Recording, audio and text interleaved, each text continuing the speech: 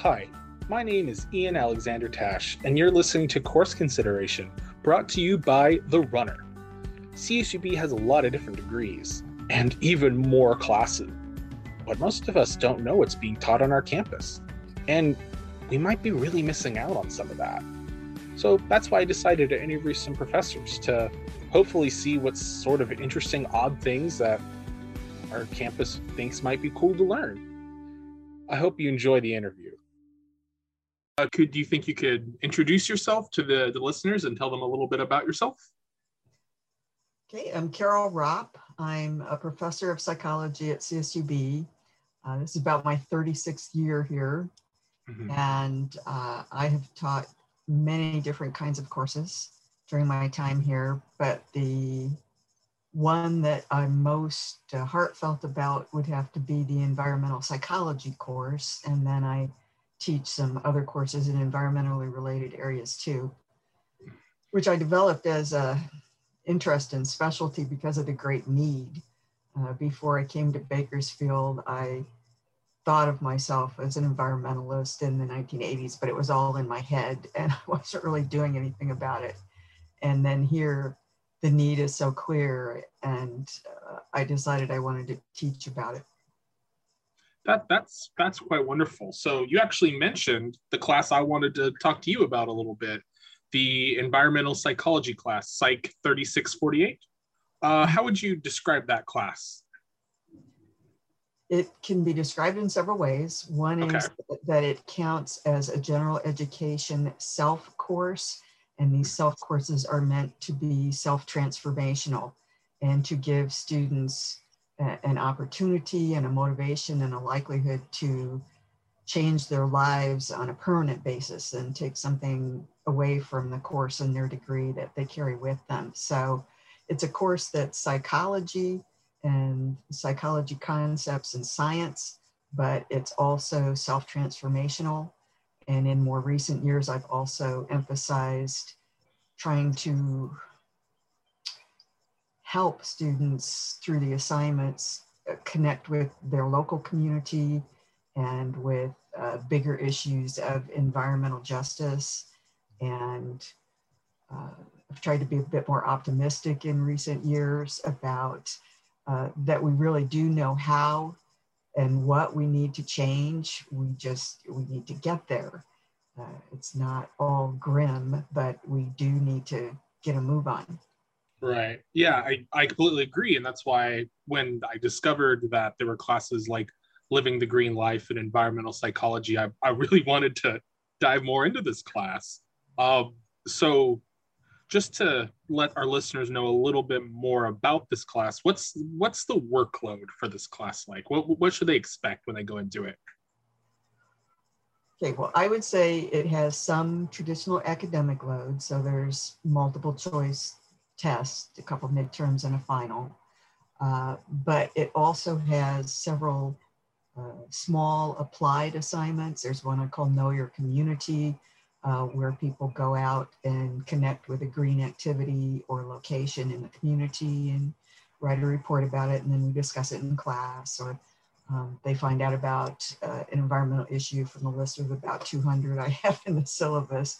They find out a little bit about that, bring it back to class, discuss it, and so forth. But the huge thing is students take on a 5-week personal behavior change project, and they are asked to make a meaningful change in their impact upon the environment. They measure their carbon and water footprints before and after the project to see for themselves if they've made changes in those areas.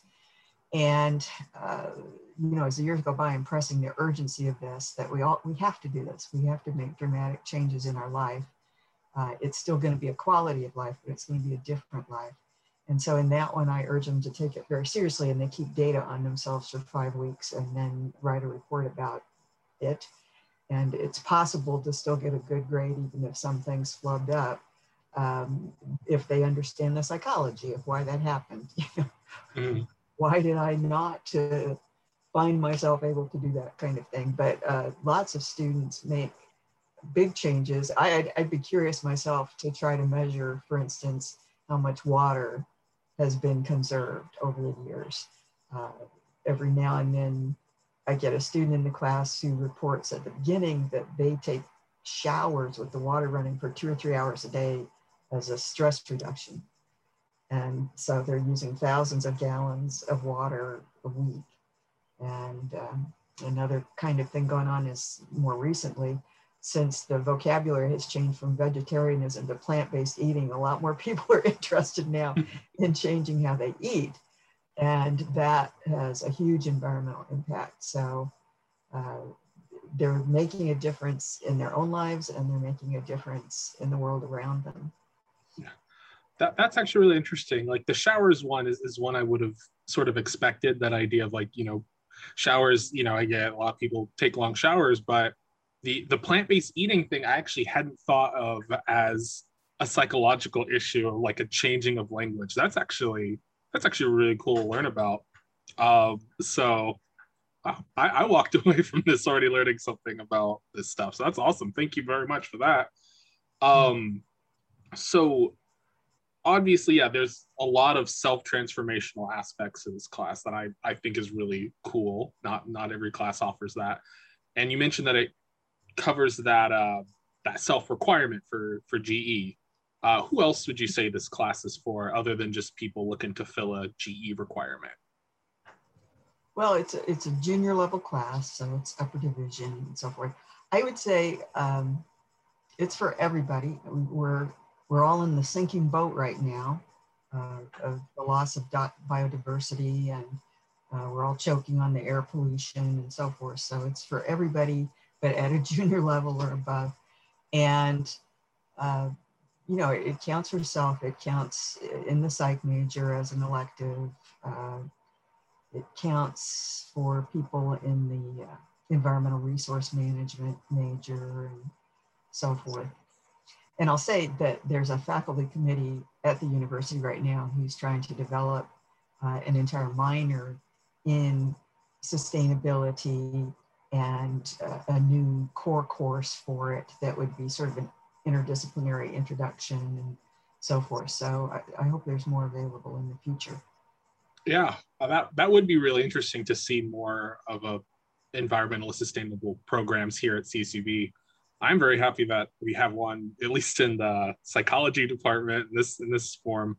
I'll definitely make sure my psych major friends are listening, so I know which elective to take. But that being said, though, do you have any warnings for anybody just about people who go into this class? Like any preconceptions that they should put aside, or just anything that they should just keep in mind before they enroll? I would say not so much these days. I started teaching this course in some form or another more than 20 years ago. And when I was first teaching it, there was more skepticism and denial that there was such a thing as the climate catastrophe building at that point in time. And, you know, I'd get the SOSI reviews back, and here and there, there'd be one that says, oh, she's an eco-feminazi. And there'd be another one that said, it's so unfair that we are subjected to this professor's personal opinion about what's happening to the earth when it's not really happening, kind of thing. These days, I'd say most students come in with at least some vague awareness of the thing called climate change or the climate catastrophe, and what that has to do with some possible danger looming somewhere in the future, somewhere. But I continue to be startled by how few of them seem to know it's happening now, it's happening to them, it's happening here, and they need to know that. So it's a serious course in that sense. But again, I try to also emphasize what this has to do with moving their quality of life in a more positive direction, such as being less poisoned, and moving towards a more positive, greener community in all senses of the word, and so forth. So I think I would like to see students take it seriously, but they may come in rather clueless, and that sometimes makes students feel frightened and guilty, but you got to deal with it. Yeah, so when you say frightened and guilty, that idea of I'm putting the thoughts together in my head a little bit, making sure I'm processing it correctly. Just so they might kind of just reject the material somewhat, kind of going into it because of their fear of the matter, or not so much. Not so much these days. It's more Okay. almost apologetic a lot of the times, like, Oh, okay. Okay. I didn't realize this, and I didn't realize that, and I didn't realize this, and I didn't realize this was connected to that, and I Mhm. didn't realize there was environmental injustice, such a thing as that, and and I didn't know I was doing this. So it's So a maybe shock. more of like a climate grief then? Yes, Okay. that.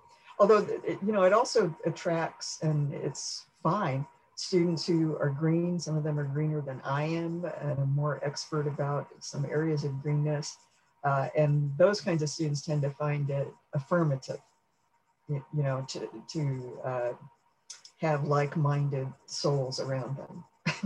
I'm glad that there's that community sort of being built through this class then in a way, and people, that exchange of information. That's a great thing. But how often is this class offered at CSUB? The course was only offered once this year because of my course schedule. It is going to be offered this spring, spring of 2021, and it's going to be face-to-face. Yay, face-to-face teaching.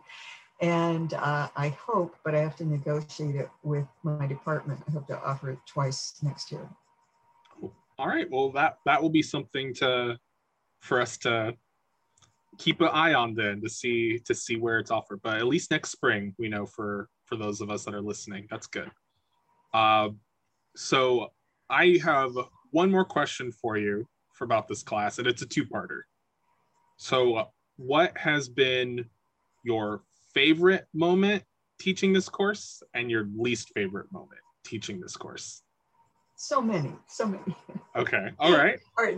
No, you sent that to me ahead of time. I had to think about it.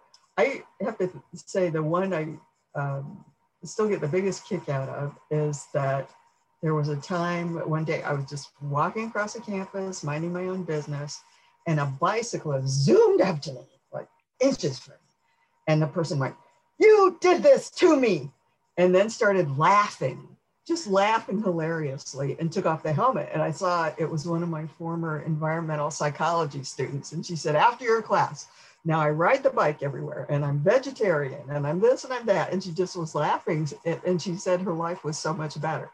And so that was funny because of the way she presented it to me. "You did this to me." And I'm good, I'm glad. And then the worst, and this is repeated a few times here and there, every now and then I have a student who comes up to me after they've taken the class and been out of it for a while. And they come up to me and they just sort of laughingly tell me that once the course was over, they stopped doing anything. And, isn't that kind of funny? As if they think I will think that's funny. And I think it's tragic. I don't try to chew them out or anything. But that's a bad moment to think somehow it didn't get through.